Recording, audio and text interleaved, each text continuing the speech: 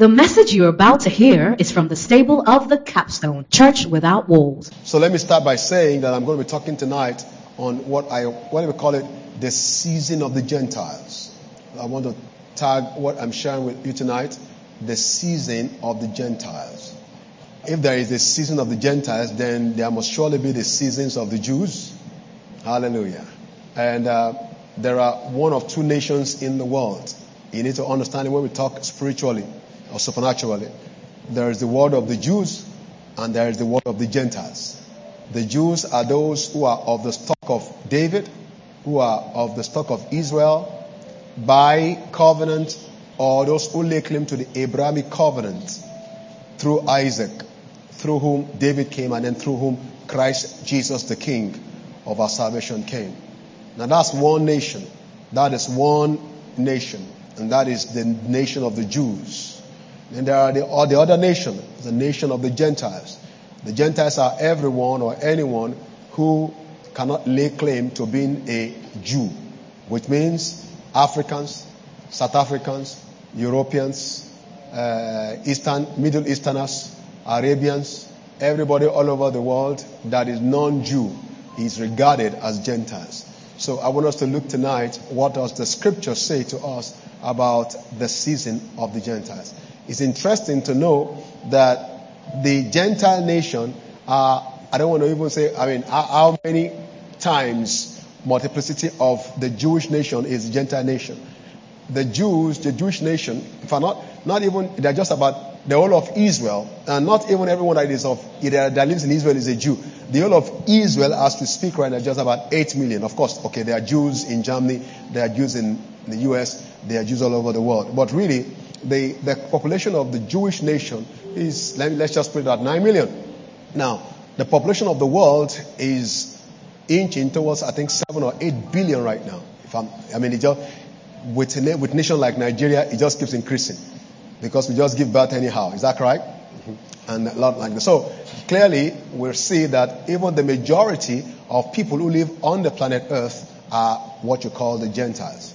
So tonight, I want us to look from the pages of the Word of God what it means when God talks about the Gentiles, or what I have called the season of the Gentiles. Amen.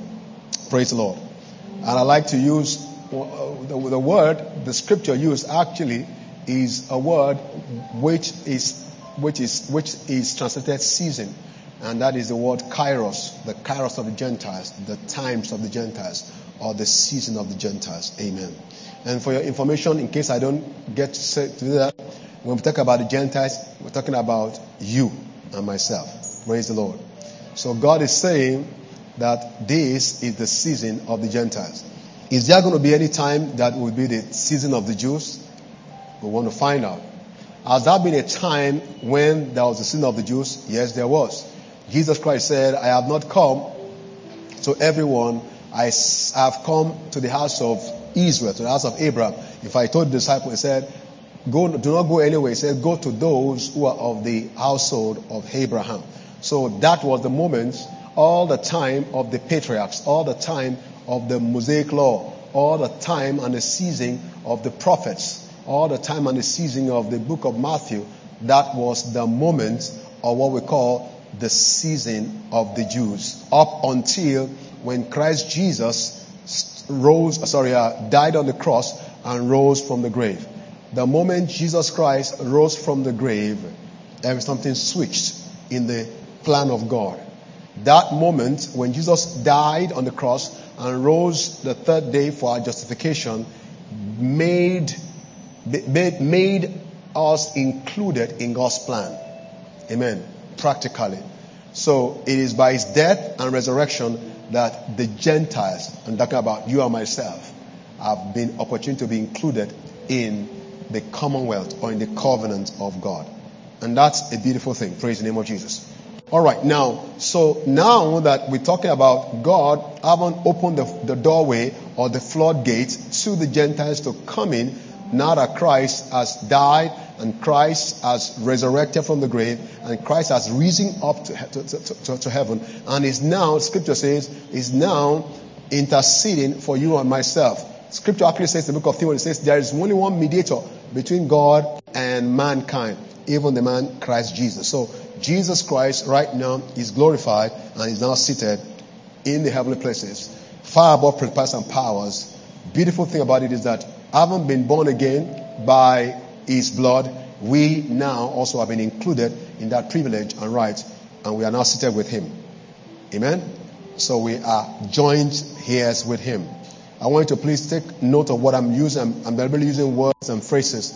We are joined heirs with him, and we are heirs of the Father.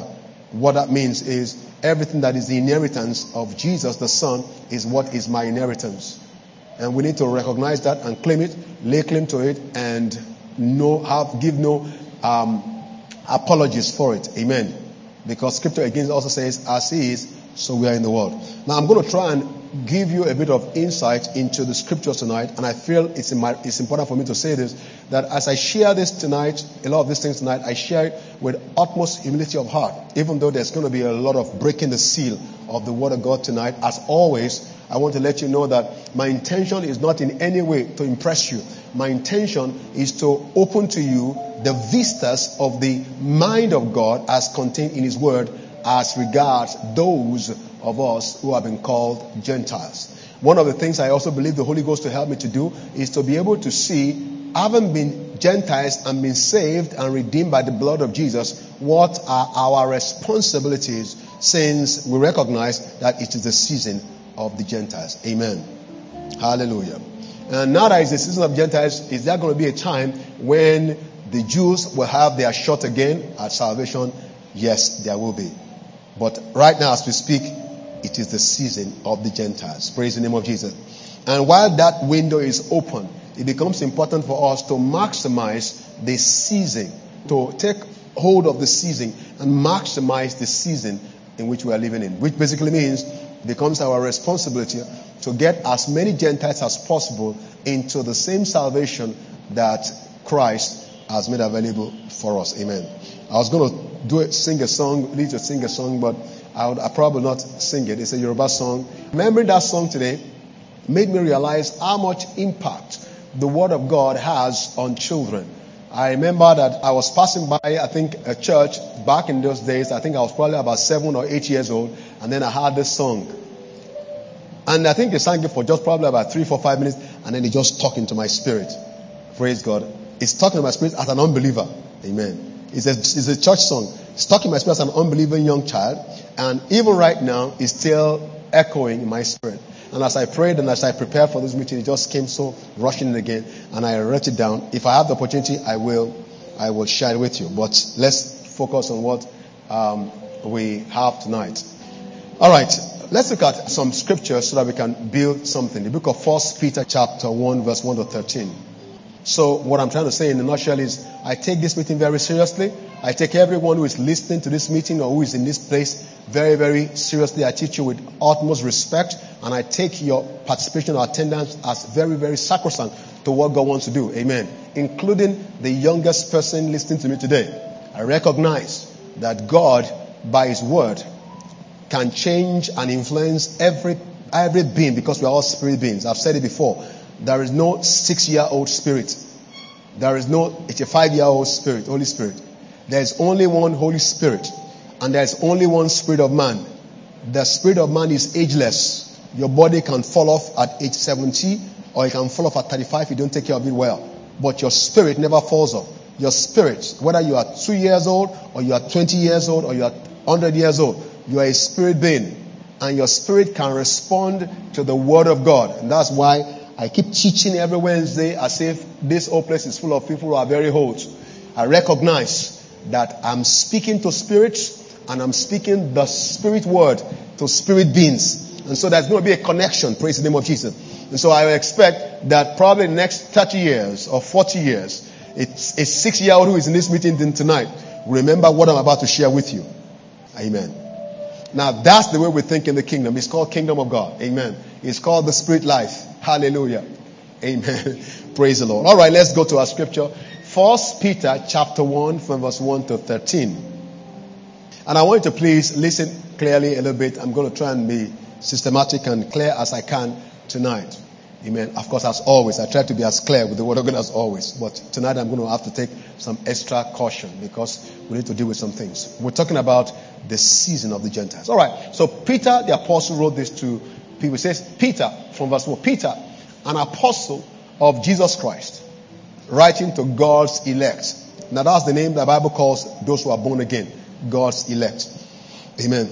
Or those who are in covenant with Jesus. It says, strangers in the world. That's who we are. We are strangers in the world. It says, scattered throughout the Pontus, Galatia, Cappadocia, Asia, and Bithynia.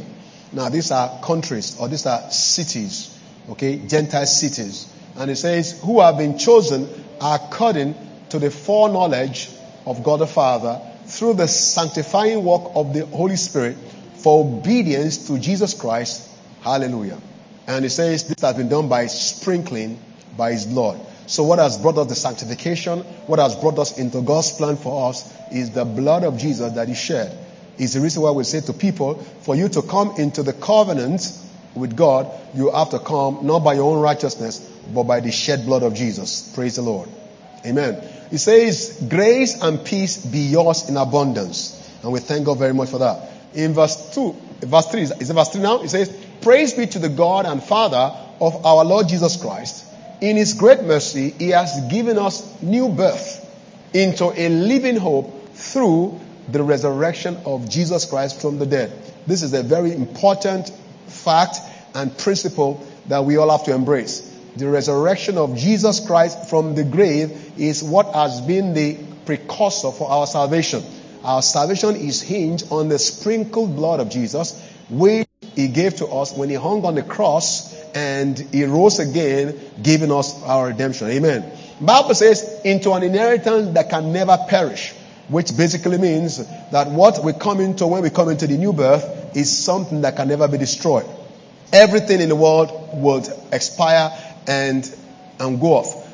Good clothes will wear out. Beautiful houses will break down and come. The best of things, the most beautiful of life, will grow old and fall down and wither away like a grass. But the Spirit of God in the spirit of man can never perish. Hallelujah. And that's why we keep saying that the greatest blessing or the greatest gift you can give to anyone is to reconnect, is to help them reconnect their spirit with the Spirit of God. Because when you do that, then you give them what Bible calls an undying life. You give them access into an undying life. Bible says it's an inheritance that can never perish, that can never spoil, that can never fade. And this inheritance is kept in heaven for you. Verse 5, please. I'm just trying to let us understand what we have come into when we have the new birth. It says, who through faith are shielded by God's power until the coming of the salvation that is ready to be revealed in the last time.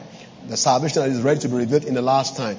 In this, you greatly rejoice. In this salvation, you greatly rejoice. Though now, for a little while, you may have had to suffer grief in all kinds of trials. And we spoke about this. I try to target failures or falterings or mistakes in life or trials or temptations. They are part of the process. They are part of the things that can make us into what God wants us to be. Scripture says, now these trials have come so that your faith of greater worth than gold. Your faith of greater worth than gold, which perishes. I mean, gold perishes even though refined by fire. Do you understand that? It says that may be proved genuine and may result in praise and glory and honor when Jesus Christ is revealed. Hallelujah. So our faith has the capacity to outlast even the best of human resources, which is gold. Our faith, your faith, my faith, what we have come to receive through Christ, through the new birth, it is never dying, never perishing, never fading, restored for us in heaven. The Bible says, though you have not seen Jesus, but you love Him, and even though you do not see Him now, you believe in Him. Is there anybody here who believes in Him tonight? Even though you have not seen Him, yet you love Him. Is anybody that here tonight? Yes, sir. Amen. Even though you do not see Him now, yet you believe in Him, and you are filled with an inexpressible and glorious joy. Now, it's the reason why there is supposed to be no dull moment for the child of God. For the child of God, your joy is always full. is always inexpressible. Why? Because it's not hinged on gold or on things. And thank God for gold, thank God for things that we use. But our joy is hinged on Him. Hallelujah. And if there's anybody here who has been putting his joy on his job, on his marriage, on his successful business, on his beautiful whatever it is, please, you need to refocus your joy. Let your joy be on Jesus. Amen. Because that's only when it becomes inexpressible and can never be counterfeited or stopped. He said, for you are receiving through your joy the goal of your faith, which is the salvation of your souls. Amen. That is the goal of our faith. The ultimate redemption of our physical body, amen, from this earth. And I want every believer to know that and to have that hope in them. It's one of the reasons why we also need to teach believers to know that serving Christ, coming to Christ, okay, and being blessed is not reserved only for a function of clothes and shoes and food and things that we have. The real blessing that is available or that's given to the believer is that his spirit is saved from eternal damnation. And that should be the thing that should give you the utmost joy all the time. Praise the name of Jesus. So they can take your shoe, they can take your house, they can take your job, they can take your wife, they can take your children, they can do all that, but your joy must continue to be on Jesus. Amen. Nothing must be able to shake you. The story was told, this is not part of what I wanted to say, but let me just say the story. The story was told of that song, the foundation of that song, I have decided to follow Jesus, no turning back, no turning back. Somebody was trying to tell the story, the foundation of the story. He said it was some guy who was an unbeliever, a Gentile, who got saved. And as he got saved, the king of the land called him and says, if you don't recant this Jesus, I'm going to kill you. The man has a wife. He said, I'm going to also kill your wife, and I'm also going to kill your 2 children. And the man said, I have come to enjoy joy and the goodness of the Lord. I cannot deny Jesus. And so, right before him, the king ordered the man and said, shoot the children. And they shot the first child. The child began to read in pain and died. Shot the second one. And they told the man, they said, do you see what I just done to your children? I'm going to do the same to you if you don't recant. The man said, well, I can. Well, they took the king again, ordered, and says, shoot the man's wife. They shot the man's wife to death. The wife died. The 2 kids have died in front of him. The man's wife died right in front of him. And the man continued to say, the world behind me, the cross before me, no turning back. So the king said, I think this guy doesn't know what I'm talking about. He thinks I'm kidding. Shoot him dead. And they shot him dead. As they shot him and the man was dying, and he still did not recant Jesus, the king was so humiliated and so touched that he made up his mind and said, whatever it is this guy has that made me kill his 2 kids and he didn't flinch, that made me kill his wife and he didn't flinch, that made him be able to sacrifice his own life, then that thing must be worth believing. That was the singular experience that converted that king and that old city. The lesson there is, it is possible that life will attack your family. That things of life will attack your job or attack your things that give you happiness physically.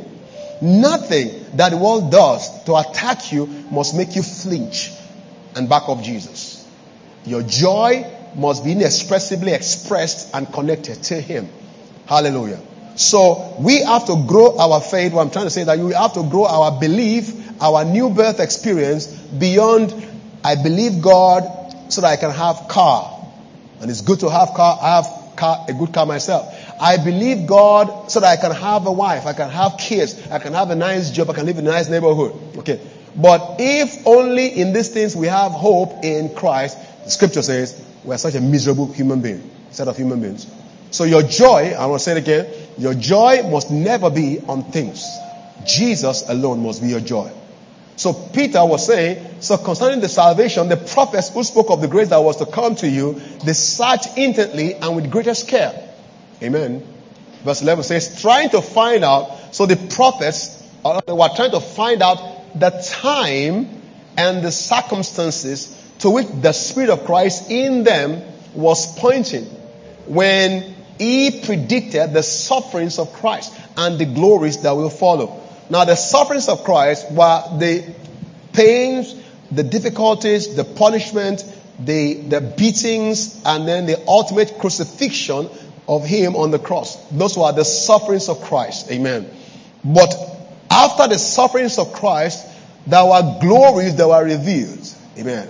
It took Christ to suffer for us to have redemption. It took Christ to die for us to have eternal life. It took Christ to sacrifice himself for us to have undying, never fading life that never perishes. So we need to understand that what we are enjoying as believers in the new birth has been bought at a very high price. That's why scripture says, glorify God in your body and in your spirit, which are God's. Amen. Our salvation is very costly. And we need to carry that understanding that our salvation was not cheap. It cost the Son of God his very life. That means that we are very precious to God. In fact, the Bible calls it our most precious faith. Amen.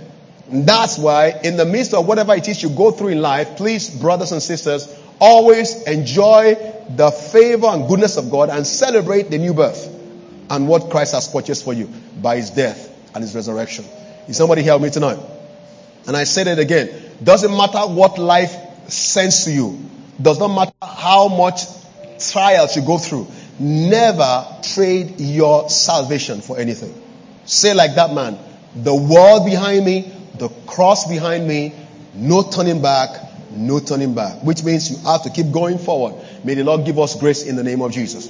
And Bible says that so they are trying to find the time and the circumstances to which the Spirit of Christ in them was pointed when he predicted the sufferings of Christ and the glories that will follow. Now we are in that glory right now. We are in the glory that follows the suffering of Christ right now. Because Christ has suffered once and for all, and now he has died and he has resurrected, and now is glorified in heaven. Now the glory is upon this church. And that's why he's given us his spirit, his grace, his giftings, his joy, his power, his anointing, the church, apostolic gifts, prophetic gifts, people, brethren, being able to enjoy the blessings of God. So that when we worship together and we sing and we pray together, the glory of God rests upon us. Healings take place, breakthroughs take place, shackles are broken, joys fill our heart. We get encouraged, we get stabilized by God, and we go forward. Those are all the result of the glory, or what I say, the glories that the suffering of Christ purchased for us. Amen. Again, I want to say, this salvation that you have has come at a very, very high cost. Do not trivialize it. Now, if we understand how precious our salvation is, we will abstain from sin and we'll ask God to help us abstain from sin. Because if we know how precious our salvation is, we will not trifle with that which will compromise our faith in Christ. We will run away from it. One of my friends, mentor friends, wrote something that I read today. And he's talking about, how to abstain or how to overcome moral failures or sexual immorality, which is very rife today, and anybody can fall into it. We do not say to trust anybody can fall into it. You have to take some precautions. And one of the things he said is, if you feel that you are drawn to someone of the opposite sex, wrongly, he says you need to keep a 15 miles distance, at least. He says always make sure you keep a 50 miles distance from whoever it is that you begin to feel drawn to. So do not spend time with them alone. You and them alone. If not, you're going to get into moral failure. And when we fall into moral failure, or we commit what we call, sexual sins, against our spouse or against our bodies, what we are doing is we are trifling and trivializing the high cost of the blood of Jesus. We are equating the blood of Jesus to carnality and flesh and a 1 or 2 minutes of ejaculation or orgasm or whatever it is that they call it. That is what you are showing. That's what you are doing. That is how terrible it is when we leave our exalted position in the spirit where Christ is seated with us, and then we leave that place and we go and join ourselves to prostitution or pornography or sin. Now, it looks good on our flesh, but it cheapens our salvation. That's why everyone, they don't need to tell you, everyone must do everything to abstain from every appearance of evil. Because each time you allow it to fester, you cheapen your most precious salvation. And then you destroy the beautiful thing that Jesus Christ gave to you when he suffered on the cross for your sins. Now, if people understand the gravity of the blood of Jesus, they will run away from sin. Because what Satan wants is for you to get locked in sin, so that it can make you liable and arrested by his demons. Now, in Christ, by reason of salvation, you are seated with Christ in the heavenly places, far above Satan, their father. How many people understand that? Because of who you are in Christ, by reason of your salvation, you can bind Satan, their father, and tell him, I rebuke you now. While we're praying tonight, I said, Satan, I rebuke you over this spirit. The Lord rebuke you. I have that authority because I'm seated with Christ in the heavenly places. But guess what happened? The moment I allow myself to be seduced into sexual sin or falsehood, guess what I do?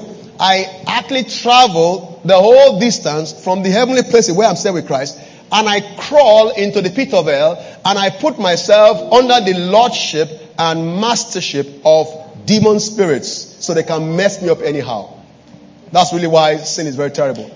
Great men who have done great exploits, the moment they fall into sin, they get messed up by Satan's spirit. Okay? And then you begin to wonder, how did this person who drives devil out is now being held in bondage by demon spirits? It is because salvation is very expensive. Your salvation is very precious. What was used to purchase you has premium quality. And we must never, under any circumstance, and I'm saying this to believers who live in flesh and blood, you must never, under any circumstance, allow yourself to be brought low, to becoming servant under demonic spirits. Because those guys will mess you up. Oh, is that not the guy who has been casting us out? Is that not the guy who's been jumping over the bed and saying, I'm born again, I know Jesus, I'm a child of God? Now let's feed on him. They'll mess you up. Praise God. They will take your health. They'll take your joy. They'll destroy your body. They'll destroy everything about you instantly, and they'll do it very quickly too, so that you don't have opportunity to repent and come back to Jesus. Because they also know that there is grace and there is room for God to forgive you and bring you back. So they quickly want to kill you. That's why when people backslide away from Christ, the next thing you hear is that they died. A sickness hits them and then they die. Or they get killed by accident. Because Satan is really trying to make sure that this guy was once purchased by the blood of Jesus. Now that he has compromised and is now in my camp, I don't trust that God. He's very gracious. He may forgive him now. Before God forgives this guy, let me kill him. So that's what Satan does. So we must never allow ourselves, to become servants eating from the hands of demons. We who are kings, in the court of our God. Everybody understand that? I'm just trying to let you understand, because when we talk about salvation, people need to understand what salvation means. I can ride a car, or I can live in a nice neighborhood. It's something that is in the heavens. It's something that positions you above spirits, above powers, above witchcraft, above Ogbanje spirit, above wizardry, above sorcery, above demons, above Satan himself. Salvation in Christ gives you that edge. Amen. Now, the Bible says this. I don't know why. I don't know who that is for. I didn't plan to say that, but I guess the Holy Ghost is speaking to somebody here tonight. Now, in verse 12, Peter still right now says this. He says, it was revealed to them that they was not serving. That means it was revealed to these prophets that they were not serving themselves but you. When they spoke of the things that now have been told you by those who have preached the gospel to you by the Holy Spirit sent from heaven, even angels long to look into these things. You know what I mean? I mean, your salvation makes angels great with envy. I'm telling you. That's why number one, we don't worship angels, because angels are our boys. They serve the saints. Angels are, let me tell you this about miracles, because many people don't understand. They just think, let me tell you what makes miracle happen. A miracle occurs when the saints, and by now you know when I talk about the saints, I'm talking about you. Hello, people. Because some of you have Catholic understanding that I'm talking about Saint Barnabas or Saint Bernadette. No, when I talk about saint, I'm talking about you. Or Saint Augustus. No. When we talk about saint, we're talking about you. How many saints are in the house tonight? It's what God calls you. God calls you a saint, because every time God looks down on the earth, He doesn't see your sins. He sees the blood of His Son. Don't ever trivialize that. Every time God looks down from heaven above, God doesn't see your filth. He doesn't see your mistakes. He sees the blood of Jesus. And because of the blood of Jesus, you have been sanctified. You have been made holy. And so you are living the life you now live in the spirit of that redemption. Hallelujah. So we are powerful guys. Amen, people? All right, so I was talking about miracles because I need to say it. Now, why miracles occur is when the saint speaks a word of prayer, or he uses a word of decree, or prays, fast and prays, or reads a scripture, or decrees a decree in prayer. The moment he speaks, there are a group of people called angels who will take that word and make it work. So if you say blessing, they take that word and then they apply it to different areas of your life where there's been a curse. They break the curse. If there's a demon there, they deal with that demon. If there's a sickness there, they break that sickness. If there's a failure principle there, they break that failure principle. Angels, that's their job. Now, that's why you pray and you go to sleep, and then you wake up, a miracle occurs. What has happened is, by your issuing a word, you issue a decree because you're a saint. And by the issue of your decree, some certain elements, beings take care of that word and they effect it. The Bible says they obey the voice of his word. That's how miracles occur. That's why if you want miracles to occur in your life, all you need to do is live in the liberty Christ has purchased for you. Don't touch sin. And then speak a word of decree into the heavenly places. Angels will work on them. Is that simple? It's that simple. It's a principle of victory. It's a symbol of the miraculous. Praise the name of Jesus. All right. So now you cannot imagine how these angels see you. So angels are very jealous. If there's any angel, I don't use the word jealousy because they are holy beings. All right. But let me say, they long to have what you have. Number one, you are free moral agent. They are not. They only obey command. They have to obey every command. You have a right to disobey every command, including God's command. Now, how many of you have disobeyed God's command lately? Put your hands up. I'm not going to be angry with you. Just put your hands up. All the time. We do exact opposite that God said we shouldn't do. And we get away with it because of the blood of Jesus. Now, angels can't afford to do that. The last time an angel tried that, his name was Lucifer. He got kicked out. All right. But you, the blood of Jesus speaks for you. You disobey God, you repent, God forgives you, He sees the blood of Jesus on you, made it look as if you never sinned, and then says you are forgiven. Angels don't have that luxury. So every time a believer walks into the city, every time a saint of God strolls into town, angels are always longing and saying, wow, those guys are going for Wednesday mission again. We wish we can really have opportunity to hear what they're hearing and to be able to enjoy what they're enjoying. My God. Now, if you see one angel, I pray that God will help you to see one angel, the smallest of them. Because some of the guys who have seen angels will tell you that some of them are like 5 times the height of this building. And when they speak, everything shakes. And now these guys are envying you and saying, my God, I just want to, can I just squeeze, I wish I could just squeeze into that evening meeting and just pray like they are praying. Because angels can't pray like you are praying. Angels can't preach like you are preaching. Angels can't believe God like you are believing God. Angels don't have the choice that you have, and they wish they did. It's also one of the reasons why Satan hates you so much. Because what it tries to gain by rebellion, you gain by redemption. Without working for it. Even work so hard to get into toppling God and becoming seated with Christ in the heavenly places. And he couldn't even try. He couldn't even do it. And you, in your sin, while you are still a sinner, Christ paid the price for you. And right now, without you knowing it, you are seated, you are elevated in that position. And so, you are a king, not by your own making, but by the predetermined foreknowledge of God. That's why I want to say it again. Please do not trivialize your new birth. You are the most powerful entity in the world. You are the most powerful. All you need to say is say a word and the world will change. I guarantee you there are angels who are waiting for you to just say a word of command and boom, they move into action. Don't forget, some of these guys, some of the smallest of them are about 5 times the height of this building. Yeah. And they are your boys. How beautiful is that? If that doesn't excite you, I don't know what else will. Amen. So scripture says they long to see these things. Angels long to see these things that you see.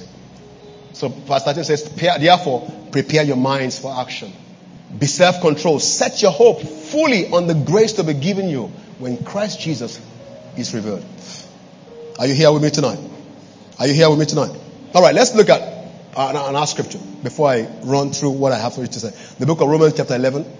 I always like to run through the scriptures because I don't trust myself not to read the scriptures. Amen. Because I just like to gist around the word of God. I mean, how many people God's word is so beautiful? You just keep gisting around the word of God, and it's such life. All right, Romans chapter 11, verse 25 to 32. And this tells me a little bit, this gives us a little bit of insight into what the future, we've seen what the future of the Gentiles are a little bit. I'll come into that later. Now let's have a peep into what the future of the Jews are. The book of Romans 11:25. Paul writing says, I do not want you to be ignorant of this mystery, brothers, so that you may not be conceited. Israel has experienced a hardening of their heart in part until the full number of the Gentiles have come in. So there is a plan of God to harvest Gentile nations. I already told you what Gentile nations are. Amen. Anyone who is a non-Jew. Even if he lives in Israel. If he's a non-Jew, if he hadn't come from the lineage of Abraham, he is a Gentile. And the Bible says, so all Israel will be saved. Now that's the future. Last week I was talking about the future of the gospel advance. A time is going to come when all Israel will be saved. But right now as we speak, it is the season of us, the Gentiles. And that's why we have to maximize the season. That's why we have to plant a lot of churches, run a lot of home centers, run a lot of ministry in the marketplace. Use our job. I've said it separately. Use your job, use your money, use your career, use your education, use your opportunity to preach the gospel. Because this window is open for now. Because it is the season of the Gentiles. Before that window closes, we have to do all we can to make sure that we harvest as many Gentiles as possible. And these guys are next door. These guys are our siblings. These guys are our friends. These guys are our colleagues at work or classmates. And we have to go after them. Praise the name of Jesus. Why? Because the scripture says a time is going to come when all Israel will be saved. Because it is written, the deliverer will come from Zion. It will turn godlessness away from Jacob. Now I remember, the reason I'm reading this scripture was because a conversation ensued between my son and I yesterday, and he was asking me this question. Very interesting. How the Holy Ghost moves things. I was trying to teach this in the church today, and my son was asking me questions that border around this. So it was my first test run to try this scripture on him. Amen. All right. And says, and this is written. This is my covenant with them when I take away their sins. So a time is going to come when God will take away the sins of the Jews. Right now, they don't believe in Jesus. Okay? Even though, that's what the Bible said, that he came to his own. John chapter 1 verse 12 to 14. He came to his own and his own did not receive him. They actually killed him. And he was sent to them. You know, the moment you understand what Jesus suffered, and we're talking about the suffering of Jesus a little bit, what Jesus suffered, that the people that you are sent to are the ones that would actually reject you. You will first of all deal with your rejection problem. Most of us have a big problem with being rejected. The people that I think that God sent me to are the ones who reject me. How many of us have felt like that before? I would think that if I was sent to somebody, I would be their celebrity. Is that correct? But that doesn't work in the presence of the kingdom. He was sent to his own, and they did not receive him. They rejected him. Guess who received him? The Gentiles were the ones who received him. Up till today, the Jews still don't receive him. They believe that there's a lot of conspiracy theory in Israel. Number one, that he was not the Son of God. Number two, that he did not die. Number three, that in case he died, and that they claimed to bury him in that tomb, while everyone was asleep at night, his disciples went and stole the body away. I'm asking myself a question. With the big stone that was used to cover his tomb, how did 8 tiny guys who have been fasting, Jesus always scared guys to fast, how did they have the energy to roll away the stone from them? So these guys don't have a clue. They can't explain the resurrection of Jesus. So they say, the average Jew says that, and it's there till tomorrow. Jesus did not die, and if he died, they stole his body in the night, and so he did not resurrect. All they are trying to do is to disprove the fact that Jesus actually rose away from the grave the third day, because if they accept that, that is the clincher for our salvation. That Jesus died and he rose again. That's where our salvation lies. So they say, nobody is saved Because Jesus did not die, raised from the grave. But you and I know, okay, from testimonies and from our personal experience in the Spirit, that really some things that have happened in our life by reason of our belief in Jesus could never have happened except there is a resurrection power. That Bible says that same power that rose Jesus from the grave dwells inside of you, and it makes your life, your spirit alive. Now, Jews don't have that understanding. They don't believe that. Okay, but God says, when the season of the Gentiles was done, I'm going to come back to them and revisit the issue of their salvation, and I will save them. Praise the Lord. But let me save the Jews, the Gentiles first. What a privilege we have, people. Don't forget again, we have to enter into that harvest quickly and reap the harvest before that window of the Gentiles closed. Praise be to God. We are in the season of the Gentiles. Amen. Hallelujah. So he says, so God says, and this is my covenant with them when I take away their sins. Verse 28. As far as the gospel is concerned, they are enemies of the gospel on your account. But as far as election is concerned, they are loved on account of the patriarchs. Praise the Lord. So there's a covenant that God made with the patriarchs. He says, I will never alter this covenant. Amen. And that's why he sent Jesus also to see that covenant. So in one single day, the whole of the Jews will believe in Jesus. Hallelujah. Amen. Now, they are not very far from the salvation, because they already understand covenant from the days of Abraham to Noah covenant to David covenant. They understand blood. It is we Gentiles that don't understand blood and covenant. That is why the real Koro Gentile, you give him your money, he will steal it. You commit your heart to him, he will break it. Gentiles don't keep covenants. I mean, don't you understand this thing? That's why one of my friends tweeted, and I retweeted it.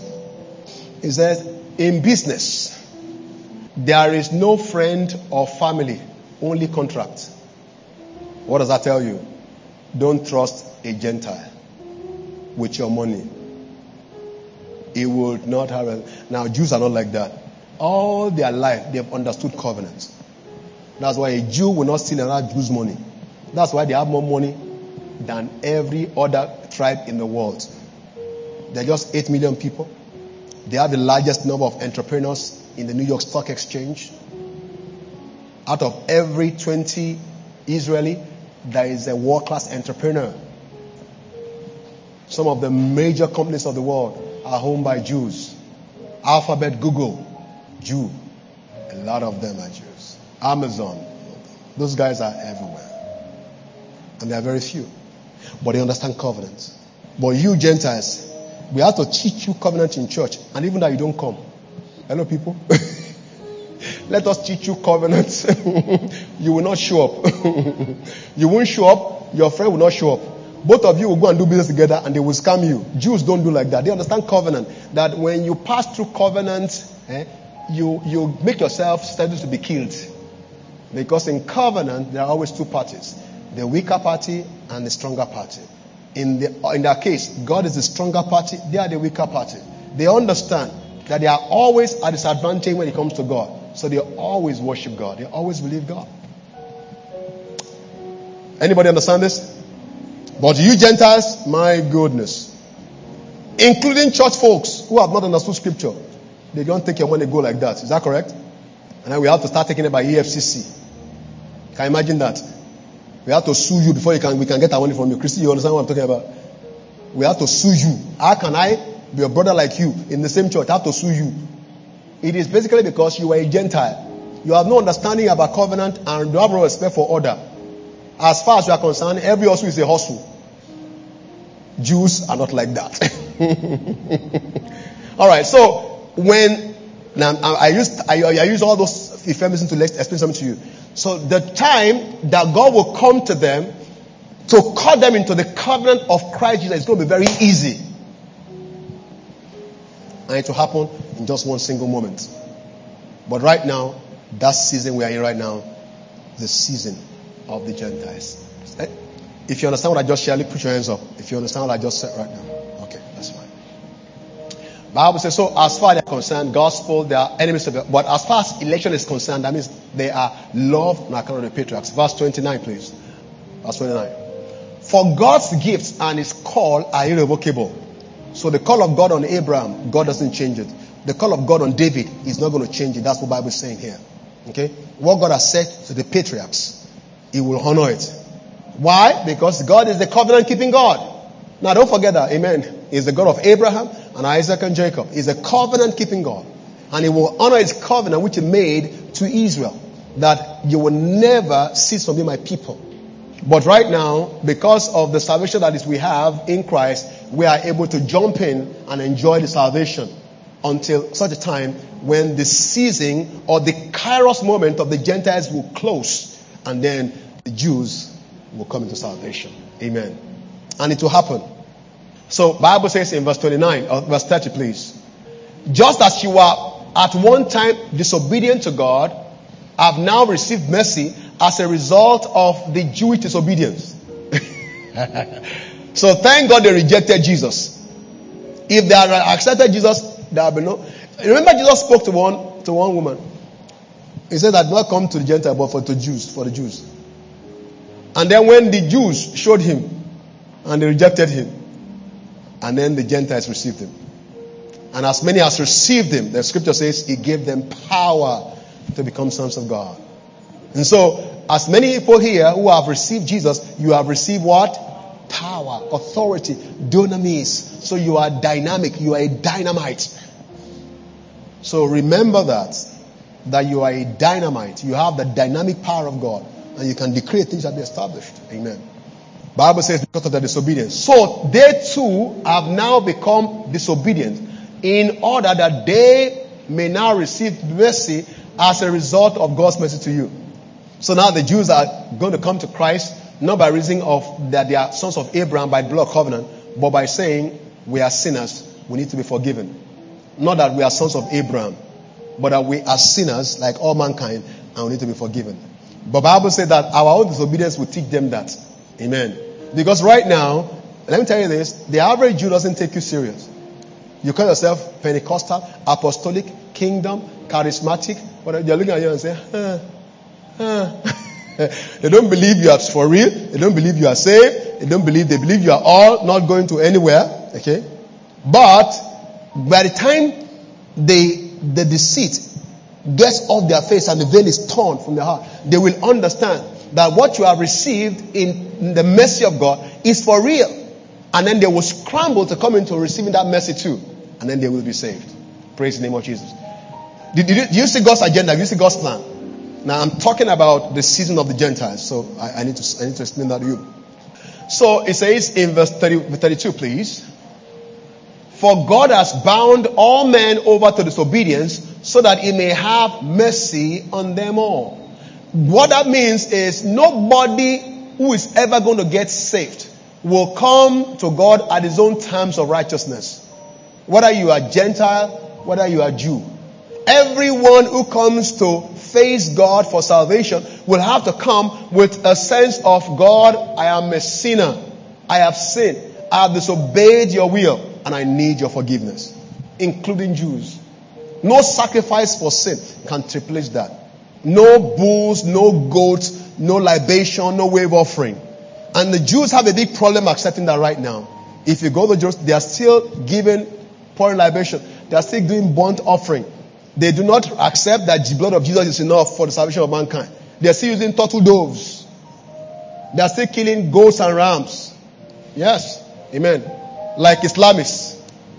Okay? Next week they are going to kill a lot of goat and ram, believing that the blood of that goat or the blood of that ram will cleanse their sin.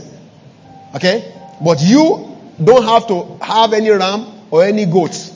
The blood of Jesus has been shed for you, for the remission or the washing away of your sin, and for your redemption. The blood of Jesus is what we have. So all men will have to come to an understanding that they can never be acceptable to God except through the blood of Jesus, which is the only provision that God made for the true salvation of all mankind. Amen. So God has bound all men over to disobedience so that He may have mercy on them all. I think that's good. Okay. When you get home, I want you to read the book of Hebrews 10, verse 10 to 12. Hebrews 10 to 12. The book of Luke 21, verse 24. Book of Luke 21, 24. and the book of Isaiah 45 verse 17. Now let me quickly read one of them. The book of Luke 21 verse 24. Please give me that. Let me. Luke 21 verse 24, please. Hallelujah. It says, they will fall by the sword and will be taken as prisoners to all the nations. Jerusalem will be trampled on by the Gentiles until the times of the Gentiles are fulfilled. Now this has two connotations. This is a prophecy concerning the taking over of Jerusalem by war. Back, I think, AD something, whatever it is. But that's a physical connection. But it's talking also about the future of Israel's redemption.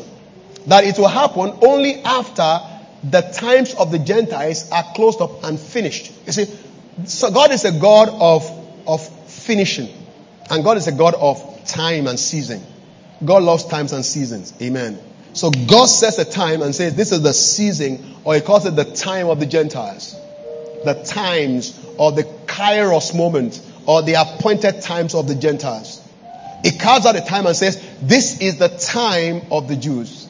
Now, for those of you, I know you are Bible students, you know that God said to Abraham, I'm going to tell you something. I give you this land as a foreigner, but your children will come back here to possess it. But they will go to a place where they will suffer for 400 years. They will be servants. And I'm deliberately going to make sure that they spend that number of time.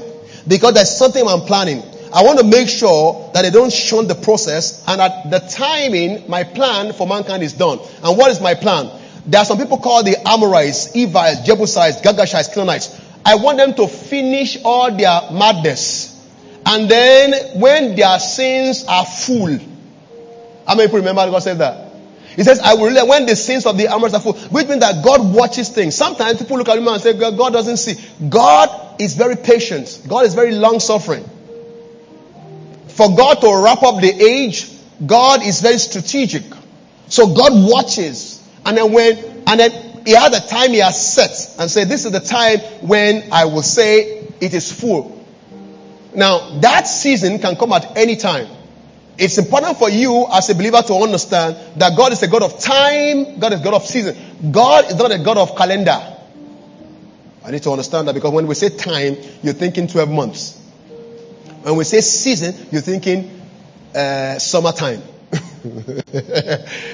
That's why you must also never let your faith be built on faith's promises. Because the season of God for you may be 3 years. A season in your life may be 3 months. And a season may be 3 days. Anybody see what I'm saying? Alright, so what is important for us as a believer is to track with God. God, what season am I in? In what season am I in right now? Am I in the season of work? Because there is a season of toil. And God tells you just toil, just work. But God is getting so hard. God, can't I have an holiday? God said, don't have a holiday, just work. Then a time comes when God wraps up the season of toil and he brings you into a season of respite where even if you are looking for suffering, you never see anyone. Praise the name of Jesus. Same God, different seasons. So every child of God needs to understand the seasons of God for his life. As a church, we have entered a new season, and that's why a lot of things we are designing in the church. I'm deliberately designing a lot of things in the church because we have entered a new season. And I want to capture that season. And this season that we are entering into is not going to be like the season we have been in for the last 18 years or thereabout. It's significant. And this door, this window, may just be open for just a short while. We want to make sure that we maximize the moment. We want to seize the moment. A believer needs to train his spirit to listen to the voice of the Lord to a point where you know what season you are in. I don't know why I'm teaching about season here, but let me talk about season a little before I close this meeting. When the people of God sinned against God and God told them, I'm going to take you into captivity, he made up his mind he was going to do for 70 years. That these guys were going to be in that captive land for 70 years. Because 70 years looks like a lot. Certain prophets came and told them, guys, do not mind anybody. You are going to be here for just 7 months. God says, go and tell them. I didn't say 7 months. They have stolen my 70 Sabbaths. And I'm going to take it back with 70 years per Sabbath. 49 Sabbaths. I'm going to take it for everyone. I'm going to take 7 times. So when you multiply that, it gives you 70 years. Now, false prophets will, and I'm warning you, don't let any false prophet tell you the season you are in, you can just sow through it. Or you can fast through it.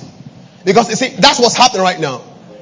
People are going through things, they don't know why they're not able to get a husband, or why they're not able to do well in business. Things are so hard in terms of whatever. And someone tells them, just fast 70 days.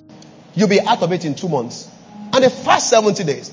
And God looks at him and smiles and says, is that what I told you? You are in a season. Until the season is full. And you've given all your money, you've spent, you've done all your fasting, your liver is broken because of fasting. And God said, who sent you? All I'm asking you is pray in the spirit. Listen to my word. Learn to hear when I tell you rise up in the morning and pray. That's what I'm asking you. Learn when I say to you, okay, pick your CV right now and go to Broad Street and wait for me in the middle of Broad Street. I'll tell you who to see. And you do not understand how to train your spirit to hear the voice of God. You want to fast for 70 days and give and do 500 all nights, and so you go late to work and they fire you next morning. Meanwhile, all you're supposed to do is, God, my life is in your hand. What season am I in? Am I in the 7 years of harvest? Am I in the 7 years of drought? The Bible says a wise man's heart. By wise man, I talk about real, true believers of God. Says a wise man's heart understand both times and seasons. Hello, people. I pray for you today. May you be a designer of times and seasons. I want to pray it again. May you be a designer of times and seasons. Because you cannot shunt the season of God. Hallelujah. But you can pray through it. You can rejoice through it. You can stand in faith through it. You can go and win souls through it. A lot of people, young men who are believing God for a job, one of the reasons you don't have a job yet is God's given an opportunity to be able to sow something to the kingdom of God before you get that job. Because He knows that the moment you get that job, you're going to travel all over the world. You don't have that husband or that wife here because God is giving an opportunity to be able to put something in the gospel before you get that married. Because He knows that once you get married, you are going to get pregnant the 3 months after. 1 year after, you're going to have a baby. And they're going to be twins or triplets. And your life will never remain the same for the rest of your life. So here God is saying to you, you don't have a husband for the next 1-2 years. I want you to spare yourself out for me. Get involved in soul winning. Win the lost. This is the season of the Gentiles. Read the Bible. There's some of you, you have been fired from work or you have gone from school. You can't get a part-time job. It's intentional. God is trying to get you to wake up in the morning and do 6 hours of Bible study. Because a time is going to come when you will have such an amazing job that you'll be all over the world and you'll not have even 5 minutes to read the Bible or to pray. It will be a struggle. So guess what? So you have all the time in the world. Guess what you are doing? You are jumping on Netflix. That's what you are doing. God did not give you time. This is not the time for Netflix. This is a time for you to learn, to read books. Borrow books from the church library or from whatever and read books from tonight. Don't even have your bath. Don't even brush your teeth. Eat breakfast, lunch and dinner. Don't brush it. Don't worry. It's too much waste of time. Read the Bible. Pray. You have a window of 7 months. And that 7 months is what you are going to feed on the rest of your life. Many times people look at me and say, well, how does pastor read the Bible? How does pastor know these words? How does pastor understand scripture? How does pastor tie scripture together? Once upon a time, I had no money. I had no job. I had no food. This was the place where God taught me how to fast. I had no money, so there's no way I can jump anywhere. I was locked indoor. I didn't know what God was trying to teach me to read the Bible and to have revelation of the Word of God. Because He knows the time is going to come when I'll be so busy and so big that I would not have time to read into the Word. So all the things I'm doing right now, they are actually things that God has used to kill me, to cure me when I was jobless. So I'm talking to that jobless man right now. Don't start crying and say, God, my life. Wake up in the morning, freshen up well, pray, and spend time in the Word of God. Read books. Go for conferences if you can. Get sold out for Jesus. Preach to souls. Get a friend. Get another jobless friend. Or 2 jobless friends. You have them, you know them. Bros, are you jobless? Yes, I am. Me, I'm jobless too. Grab some tracts. go door to door and say, we three jobless men, we know it's the season of the Gentiles. And this window is open for just so long. And we will get souls saved. After you're doing that, it may be 1 year, 2 years, it may be 6 months. One of you will get a job. Another will get another job. The third one will travel abroad. That's when you will understand that the opportunity that God gave you to reach the harvest of the souls that you thought you were doing because you had no job, if you knew that it was a divine setup by God. Because those things will count for you in heavens. Those things will count for you when the reward of God comes upon mankind. So I want you to understand that we need to maximize the moment, maximize the seasons in the name of Jesus. I feel like praying tonight. I'll continue this next week. I can even touch some of the things I'm touching. I want you to ask the Lord and say, Father, teach me about the season I'm in. Instruct me. Teach me. Holy Spirit, teach me.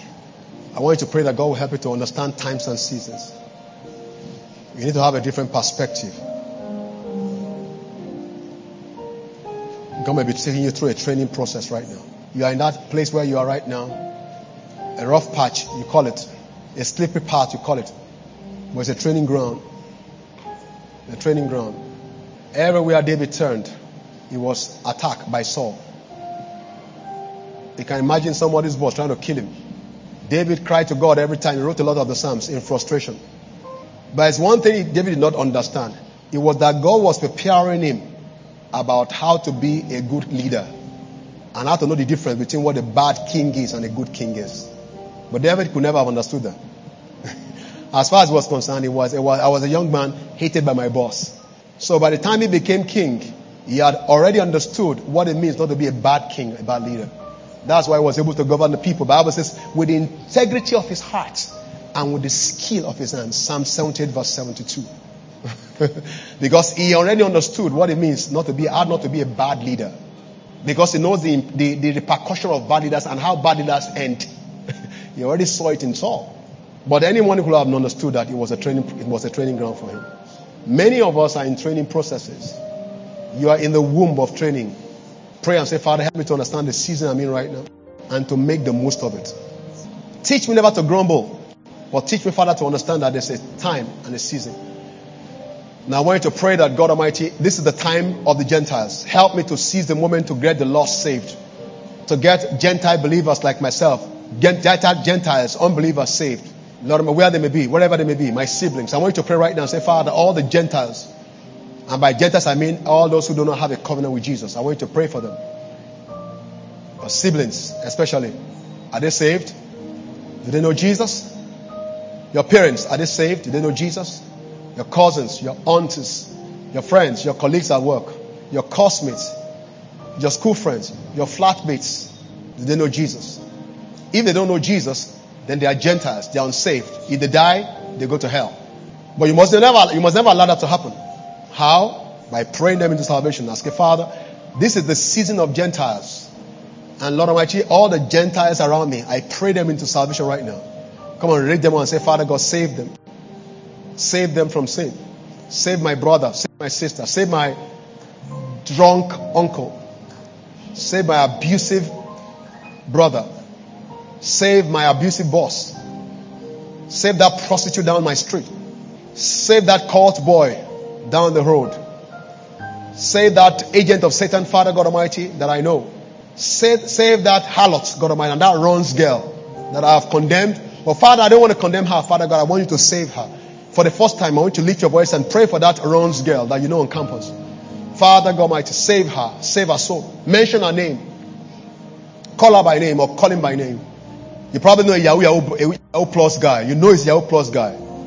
He's a ritual killer. You know it. Pray for him and say, Father, save this Gentile. This is the time of the Gentile. This is the season of the Gentile. Save him. Save all the Gentiles around me. Anyone doesn't know Jesus is a Gentile. Anyone doesn't know Christ Jesus as Lord is a sinner and is a Gentile and is an unbeliever. Pray for them. Do you like them? No, you don't like them. Are they nasty to you? Yes, they are very nasty, but they are Gentiles. Pray for them. Jesus said, pray for those who despisefully use you and even those who persecute you. So there are some of you who work in places where you are persecuted by the boss. persecuted by the office. Pray for them. Pray for everyone in your office and say, Father, save them. For the sake of the gospel. For the sake of the seizing of the Gentiles, save them. Before this door, before this gate closes, save them. Save my brothers and sisters. Save my friends. Save my siblings. Save my aunts. Save my colleagues. Save my next door neighbor who is always making noise at night after he has smoked cocaine and whatever it is. Save him, Lord. Lord Almighty, save that wayward girl down the road. Save that girl who is always clubbing on Friday night. Lord, save her, Lord Almighty, for the sake of the gospel. Because of the season of the Gentiles. Before this season closes, before this gap closes, save them, Lord. Come on, thank God and say, Father, thank you for saving them. Thank you for, come on, let's thank God for saving them. Let's thank God for saving our siblings, our friends, our brothers and sisters, our colleagues at work. We need them saved. We need to get them saved. It's our job. It's our responsibility to get them saved.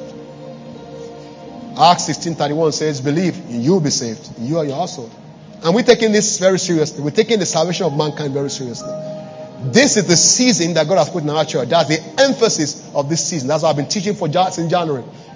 If you notice, it's the season. I've never thought like this before on this subject.